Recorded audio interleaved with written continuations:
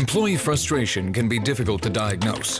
Common symptoms may include keyboard thrashing, aggressive hair pulling, anxious sobbing, and the royal I quit. If you detect one or more of these, your team may be infected with the highly contagious software frustritis. Don't panic. WalkMe's contextual guidance simplifies any software, providing an intuitive and hassle-free user experience. Everybody wins, gets more done.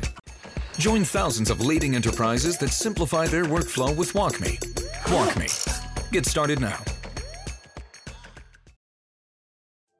Introducing the new era of digital identity with Socure, the leading provider of digital identity verification solutions. The world is shifting to digital services. More and more people are expecting everyday transactions and government services to be readily available online. But this shift has also created new opportunities for fraudsters and identity thieves, which can put individuals and organizations at risk. That's why Socure has developed a suite of cutting-edge digital identity verification solutions that can help prevent fraud while also ensuring equitable access for all demographics. Socure leverages machine learning, AI, and biometric capture to provide fast and accurate verification, even for those without traditional forms of identification. Whether you're a government agency looking to modernize your identity verification processes or a business looking to protect your customers and prevent fraud, Socure has the expertise and technology to help. Join the digital identity revolution with Socure and help build a more secure, efficient, and equitable world. Visit Socure.com to learn more. That's SOCURE.com.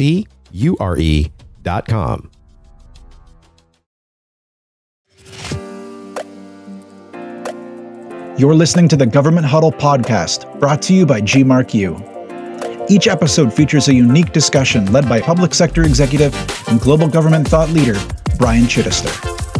Experts in all things government from around the world join the show to share their stories and provide insight into the rapidly changing landscape that is the public sector. From digital transformation to workforce issues and even thoughts on policy, nothing is off limits. Come on, let's huddle up.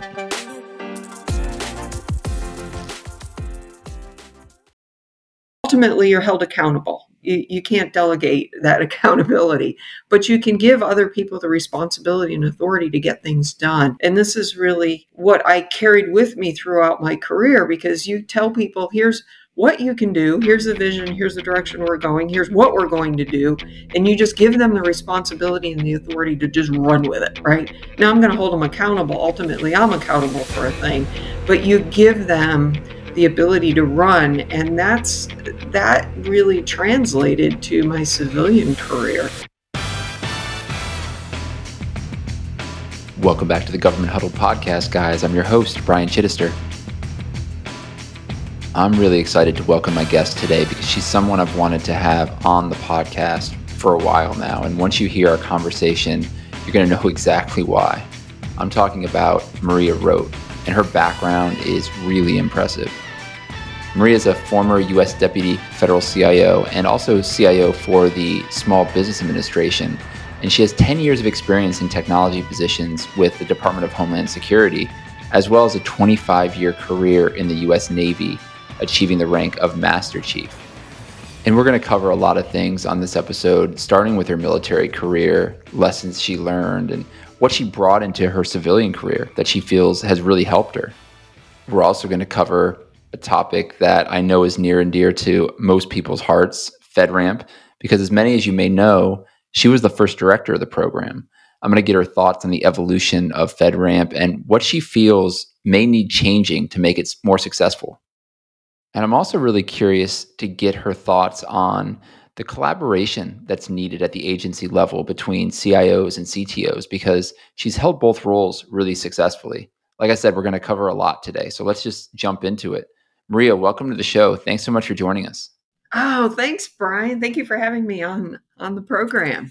I've been wanting to have you on for a while, and one of the main reasons is your background is so diverse. You have been to numerous different agencies. You bring such a wealth of information everywhere you go. But the one thing that, in looking across your background, there is just a pattern of service. And I don't know, maybe not everybody knows this about you, but you started your career in the Navy. And I'm curious to know what instilled service being so important to you. Like many people who join the military, right? You join it for some reason. Mine was joining because of training, right? When I was looking at colleges in the late 70s, there really wasn't anybody teaching computers. And I joined the military for the training. And you ask about service, and I think, being in the military, you learn service, you learn about the mission, you learn about why you're serving, right? So that starts to be instilled in you. And then, couple that with, my parents, they volunteered at the church, especially my dad doing many things. So I was always around that spirit of volunteerism, if you will. But coming out of the military off active duty and then working in public service, I think it just continued in with, understanding the mission, right? Why are we here? We are serving the public. We're doing a thing. One of my first jobs out of the military, I was working on payroll, and we had to get payroll out for all of the military in the Tidewater area. I was actually printing checks. So this is going back to the early 80s. Why that was the service, that was the mission. I had to make sure that every 2 weeks those checks were going out to the service members and to the civilian employees. So, and I think that just continued on with my career when you look at all the roles. And what drives me is serving the public, right? I'm serving the nation, serving the public. I don't want it to sound pithy, but that's really what it is. No, it doesn't sound pithy at all because I will tell you that's almost 100% of every government person that I've brought onto this show has said that service is a big part of why they do what they do. So I'm not surprised to hear that's exactly what has what kind of brought you into not only obviously the military you were looking for training, but also into in your civilian career into serve. I'm curious. I mean, beyond the idea of mission, because I think that is very consistent. What other types of dynamics did you bring from the military into your civilian career? Outside of the, coming in, from the military and being in my civilian career, if you look at my career, right, I got off active duty and I stayed in the reserves. And then I started my federal service when I got off active duty. And, within the military, you are given tons of responsibilities, right? Even if you're just getting out of boot camp, you're getting responsibilities. You're in charge of a team that's going to be running field day, right? Swabbing that you're in charge of a team that's doing something. And so you're getting a lot of leadership from the military.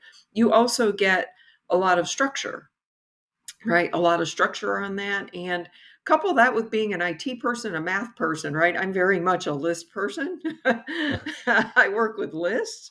Um, and so when you take a lot of those things from the military, the training, the leadership, being in leadership role, that translates to a civilian career where you don't always get a lot of that training as you progress through your grade structure, right? From GS, 9 to 11 to 12 to, moving up to 15 in SES.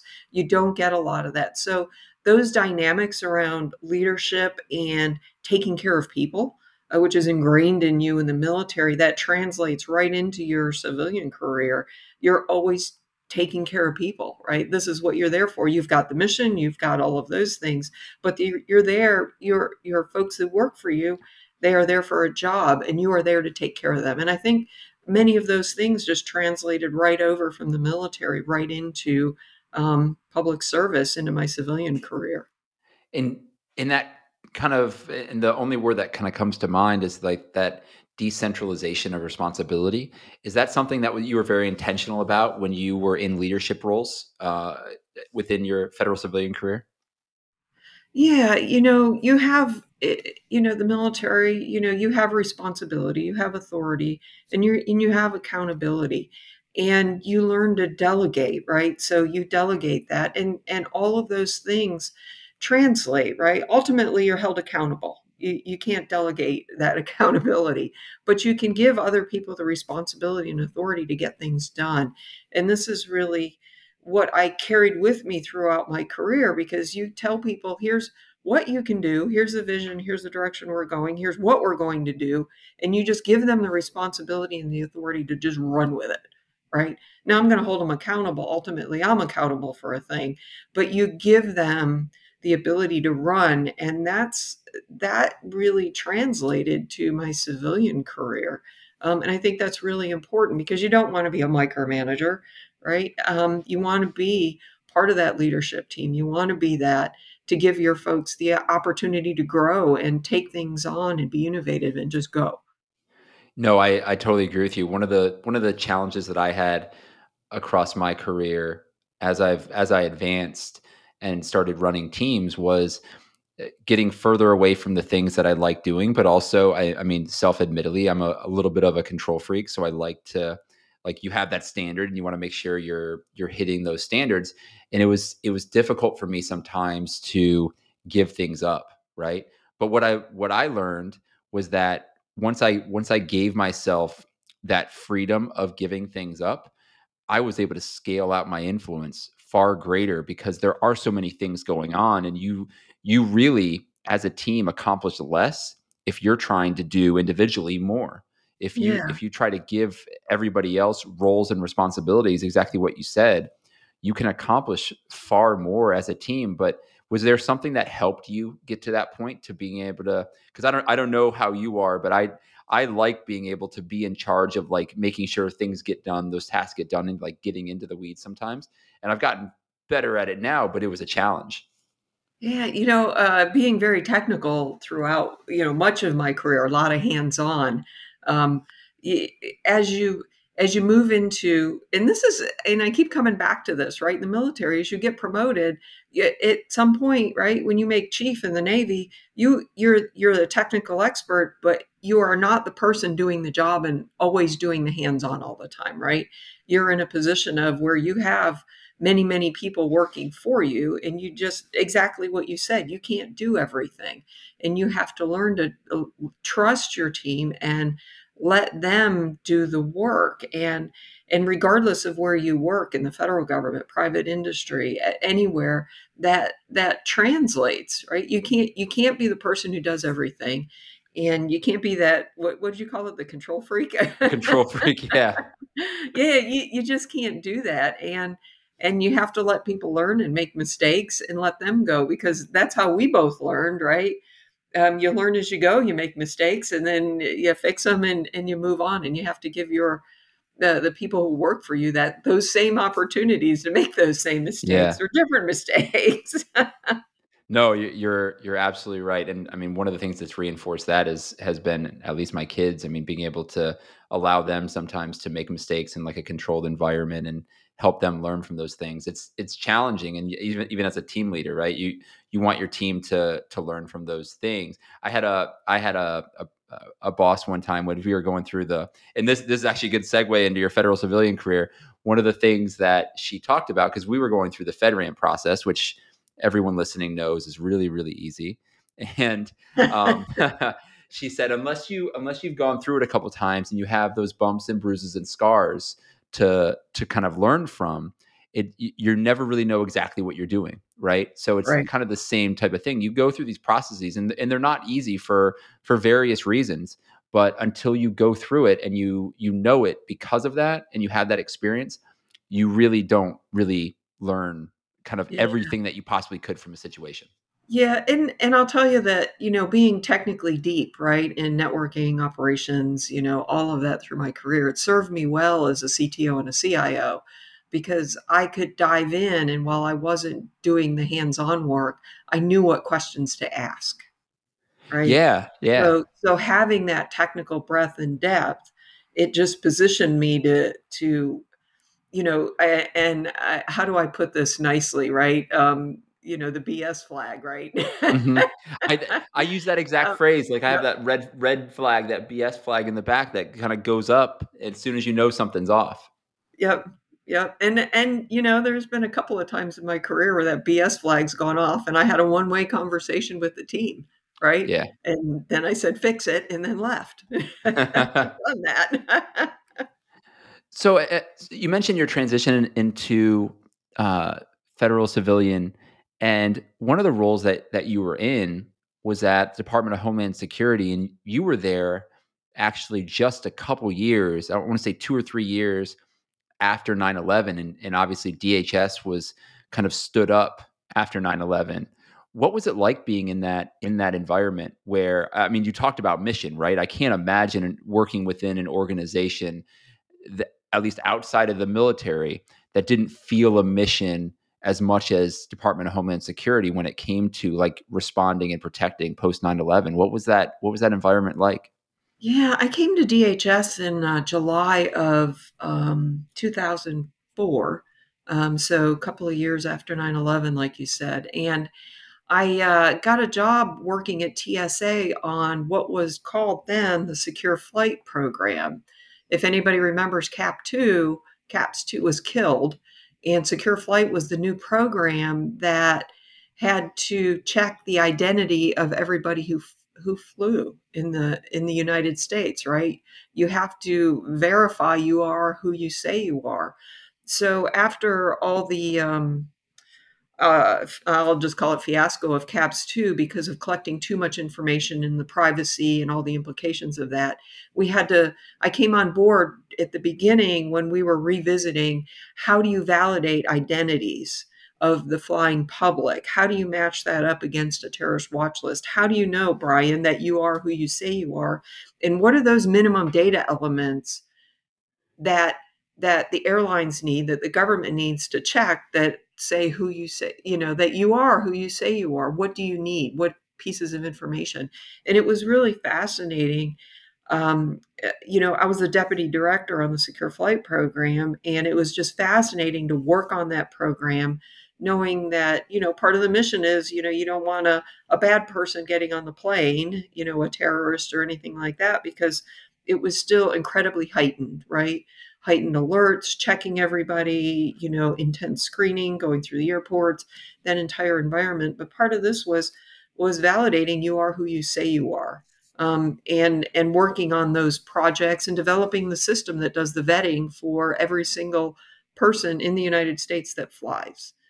So that was really incredible to be able to work on that program and get that stood up. It was just one of those things you never thought you'd work on.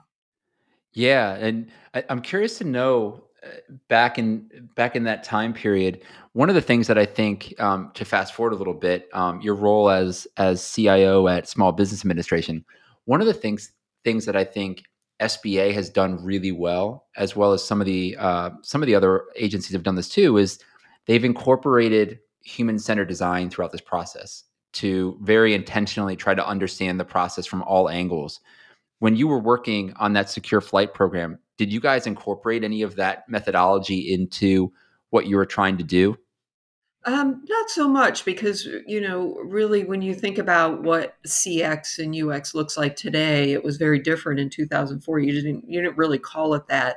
But we also knew that when collecting information, we had to figure out what are the minimum data elements that were needed, right? Actually ran that project. It was in the appropriations language. I actually ran that project and worked with all these mathematicians and others, Bayesian math. I learned more about all of that. I just love being in that environment, by the way. But name and date of birth are the minimum two data elements, right? And you could actually prove that mathematically, that those are the minimum two that you need to fly. And of course, people give their address and everything now. Um, but the customer experience part of it was really driven by privacy, to say what are the minimum things that the government needs to vet against a watch list for somebody to fly. So it wasn't so much about, thinking overtly, if you will, about customer experience, but we also had to think through what are the minimum things people need to provide. That's interesting, especially now we're having that conversation around like mobile driver's license and, the Right. ability to kind of toggle on and off the type of data you're willing to give and not give, and being able to be in control of your privacy is kind of cool. Obviously, that level of technology wasn't around back in the early 2000s to be able to I facilitate that. know. And it was pretty fascinating because I learned early on, working on that project, it's kind of scary. I knew back in 2004 what it took to fabricate an identity, which was kind of scary. Yeah. But that was part of the learning process of if somebody wanted to fly and they had to fabricate an identity, how would they do it? Um, Interesting. Yeah, but privacy, you mentioned privacy. That was a huge factor then, and as it is now, and it put that for me personally front and center about, what information do I share publicly or do I not? And, certainly harping on my kids about don't give away those things. Hmm. So I personally had a lot that I learned out of that program that I carried forward with me throughout the government and in my personal life about why do we need to collect this? Why are we doing this? And understanding how data can be brought together to, um, you know, uh, uh, to build, information. It's in some ways it's good. In some ways, you don't want it to be used for nefarious purposes. Sure. And so, I mean, you were part of that, building that foundationally. And another program you were really part of in the early days, helping build that foundation, is the FedRAMP program. And you were director of it in its early years, kind of the early 2010s. How have you seen that program change? And like as you were working on it early days, I'm sure you had a vision, hopefully, for where it was going to move to. Have you seen it evolve in the direction that you would have hoped? Yeah, when I was hired, I was the first FedRAMP director. The policy was there. GSA, thou shalt stand up a program. Katie Lewin was in depth and part of all that process, but I was brought on as the first director, and my job was to figure out, it was in, think about startups, right? Startup companies, startup projects, right? It was in that IOC phase. And my job, because I came from DHS on detail to GSA to stand the program up. And my job was to get it from IOC to FOC, from initial operations to full operations. That was my job. And, I'm a list person, I'm a structure person, and I know how to stand something up. So we did that. And as I've seen the program evolve, right, it was very labor intensive. We had a lot of people doing work. They were checking the controls, working with the cloud providers. As the cloud providers were coming online, a lot of people didn't understand the architecture and those kind of things. So we had a lot of deep dives on each of the cloud providers and their architecture, right? It sometimes it was, well, walk me through, how does a packet move through that environment? And we did that in some cases, so we understood, where the data would reside and how it would transit the environment. Um, and as the programs evolved, and that was a lot of labor, and over time I've seen the program adjust, right? FedRAMP ready. If there's a company who's come in and said, hey, we're ready to go, we've done all these things, we just need a customer, right? So FedRAMP ready and some of the others, there's a lot of opportunities with automation. I saw this over time, especially as a CTO and CIO, and I would think sometimes, hey, we could. I bet the cloud service providers getting this data, most of the controls you can automate and start bringing that in. So I think there's a lot of opportunity for automation. You still have to check, you still have to verify, you still have to test, for the controls in place. But I still think that there's still things you can do around automation and some of the continuous monitoring that needs to happen as part of the requirements. I see FedRAMP evolving with AI, right? With the cloud providers or those service providers, software as a service, right? Is there, as part of the risk management framework, NIST has put out some things. Is there a subset of controls that should be included in FedRAMP if that software as a service has is it has AI capability in it? Are there some controls that should be involved, or is it whatever that software program is? So I know there's a lot of work there that's Hmm. that's underway in consideration. So I think the program has continued to evolve, and it has to continue to evolve. It cannot stagnate. One of the things I actually heard Drew speak about this last week.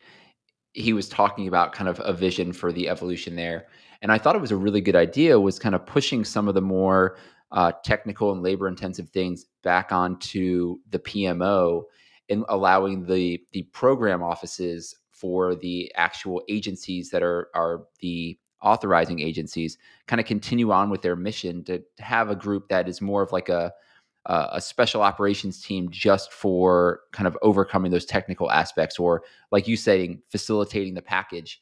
So you're not pulling those mission program agencies off of what they're trying to do. I thought that was a really good idea for that vision. Yeah, and what you really want is you go back to the foundation, right, of FedRAMP. Authorize something once, right? Get everything together and then let it be used multiple times across the federal government. And I still think that's really important because you don't want to jerk around the cloud providers and Hmm. the software as a service and platform, all the providers out there who've got apps in the cloud, to minimize the work that they have to do. So I think the premise is still valid, right? Authorize once, use many. And how that's accomplished, and FedRAMP has shown how that continues to evolve.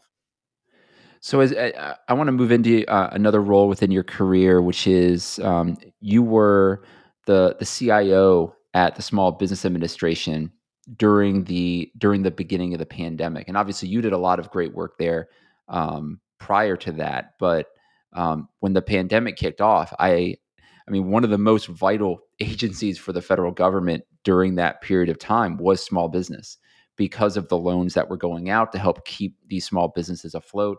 So it had to be a challenging situation to be in. What did that look like from the inside, from your position? I would tell you those first, couple of months, it was crazy. I didn't sleep and I lost 10 pounds because I wasn't eating. Man, yeah. So there you go.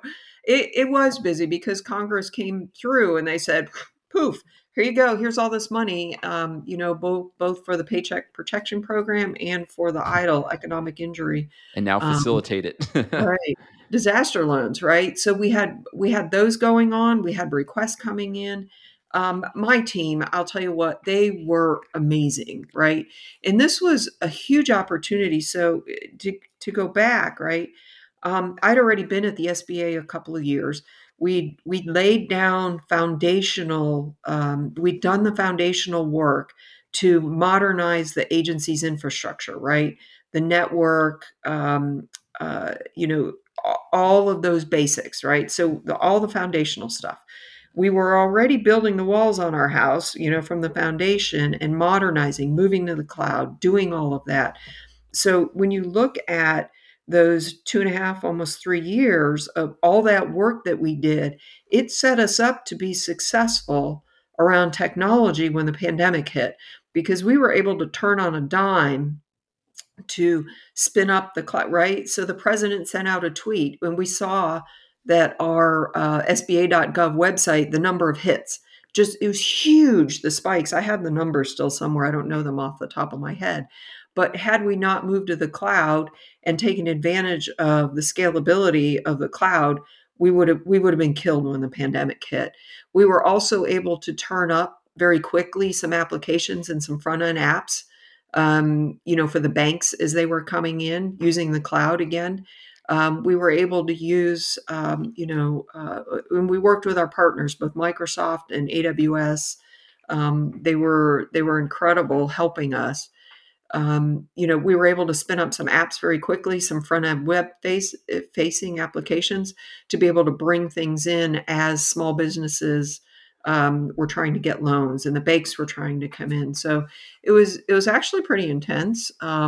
Those first 50 days of the pandemic, and I say 50 days because it was crazy and we had lots going on, but we accomplished a lot. Um, we didn't take, shortcuts when it came to cybersecurity. Everything we did, that was certainly front and center. But we also worked with the program offices as the technology was being stood up and asking questions about, risk and, appropriate questions. Well, if we do this, here's the risk you take. If we wait one day, you minimize that risk by doing a thing, right? Hmm.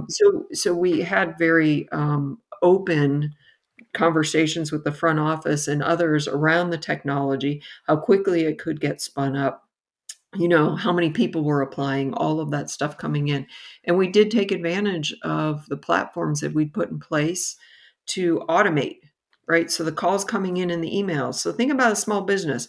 They send an email or they make a phone call. If they send an email, they didn't get a response right away, other than maybe an automated response. What are they going to do the next day? They're going to send another one. So we put the processes in place behind the scenes so that we could deduplicate, right? So even as we were bringing in 5,000 people to help support the loans and the grants process and all the money that was going out, right? So those people and the attorneys and everybody else that were coming in, the loan officers, we were putting processes in place in the front end to automate. So we could not have done that had we not laid all those foundational capabilities and moved to the cloud those first couple of years. And I mentioned the first 50 days because after 50 days, I made the team stop for a minute and breathe. And what we did was we wrote down everything that we accomplished in 50 days. And I thought it was really important because we had done so much and we had taken a lot of projects that we had further down later in the year or the following year, and we accelerated all those and moved them into those 50 days. It was huge and it was very significant.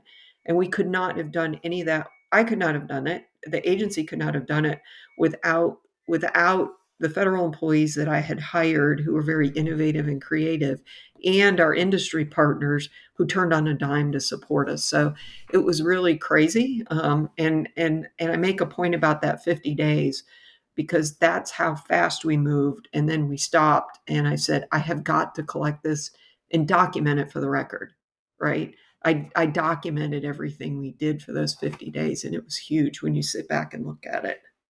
Well, on top of that, you didn't even mention the fact that you were also trying to transition those workers into a remote posture. So Oh, you know what? That happened seamlessly. well, I guess that was the foundation that you had laid. Yeah, it was, people flipped over to telework. We'd already put in ZTN, zero trust networking. Were moved off our VPN. We'd moved most everybody off our VPNs so that they came in on through the VPN that was installed on their laptop to their local point of contact. So they didn't have to backhaul on-prem to a VPN and backhaul back out to the cloud. We'd already moved to the cloud, already moved everything to O365. So flipping to telework was much like the rest of the federal government. It was like, okay, we just did it. And there weren't many hiccups at all. I- the way you described it, it reminds me a lot of, and I don't know if you've gotten a chance to read it yet, but Jen Paulka's book, Recoding America. And she talks about her time at California EDD, where she kind of came in to help them. Very similar process where they were looking to distribute unemployment insurance benefits to the citizens of California. And the dichotomy she was challenged with was, how do I get all this money into the hands of people, but also put enough friction that I'm preventing fraud with this money going out? And I can imagine that had to be a huge challenge. I mean, you mentioned not sleeping. I would have to say that was one of the primary reasons why you weren't sleeping. How did you manage such a challenging aspect of what you were doing? Yeah, I know responsible for the technology piece, but working also with the program offices, right? So you talked about fraud and the like. And there were, a number of factors. It's just like when you get a loan, right? You have to provide all this information and they look at your credit score and all that, and there are things you can tweak, lower a credit score and what's the percentage of people that would pass, right? If you lower it a couple of points, 5 points or something. So the program office and the front office had to make some pretty tough decisions on risk and how much risk they would accept for the applications that were coming in. So even as we were providing the technology, there were all those business decisions that were happening at the same time, much like you just talked about for the unemployment insurance, and all the application coming into the states for unemployment. It was huge. So you mentioned before, I mean, you sat in a CTO role where you were at Department of Transportation before you made it to SBA, and then you've been in multiple CIO roles. Knowing both sides of it, I feel like collaboration would be very important. But I'm curious to know kind of what does collaboration look like between these positions, and kind of how do you guys work together as a big team, technology and information team? Yeah, as the CTO, Department of Transportation, I felt like I had one foot in the door with all the in-house operations, right? The data centers in the cloud and things like that. But I also had another foot in the door. I worked very closely with all of the mission areas, right? Understanding the mission in detail, from a technical perspective, right? So I got Hmm. involved in V2V, vehicle to vehicle, V2I, understanding connected intersections, right? The technology around that, understanding, when the tractor trailers, the semi trailers, tractor, they go down the road, right? Do they have to stop to get weighed and inspected or not, right? There was new technology rolling out where if they were good drivers, there were other factors in there. They didn't have to stop at the weigh stations, right? And that type of technology was rolling out. So, and then the inspections that happen with bridges and other things. So, I got very involved in the mission as a CTO, while I was also working with the CIO on just overall modernizing. So as a CTO, you have to work in both those places, and as a CIO, I relied on my CTO to have a technical understanding of what was going on in the mission areas and to be my on point person for understanding that from a technical perspective. So the collaboration between the two positions is huge because the CTO is going to know, hey, if we try this, try A, we might be able to do something, downstream, and also helping with enterprise architecture. What's the strategy? What's our technical strategy? What is that path? Working very closely. So those two positions, along with your, of course, with a deputy, I think the three of them are really, it's that triad. It's really critical to any organization that they're in sync, because each of those, the CIO and the CTO, bring different perspectives to the organization, from a technical and then from a leadership with the CIO. That collaboration is really is huge. It We is a big deal. We You have talked earlier in kind of different context about being able to scale out your influence. And one of the things that you did was you moved from CIO of Small Business Administration into the Deputy Federal CIO role. Did you like being able to scale out that impact? I'm guessing that's kind of, I mean, again, being able to touch all these different agencies besides just being at one agency on that program. Uh, there has to be kind of differences there, but then being able to make an impact across government would be very interesting, I would imagine, as well, right?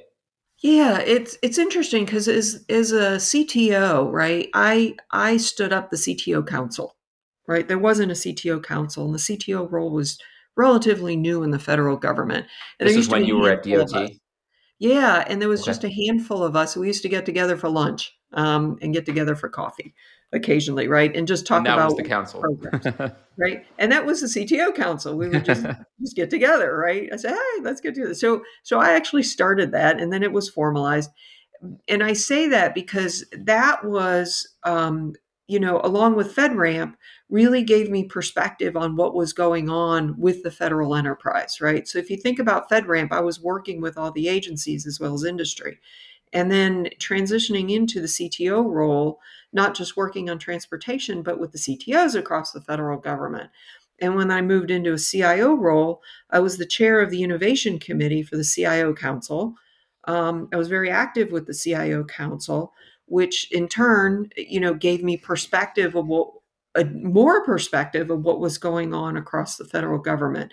So working, 10 years at DHS, working at DOT, being on detail on FedRAMP at GSA, working at Department of Navy. So I had a lot of perspective from the federal wide, and I understood the impact of, if you make a change, how does that trickle down, right? How do you making, working with OMB to put a memo out, cloud first, cloud smart, all of those things, how that advances technology across the federal government. And I learned, what those levers are that you can tweak to advance, across the federal government, right? How to not like always a forcing function, but really to take some of those big programs and those big projects and really accelerate those. What are some of those levers that you found?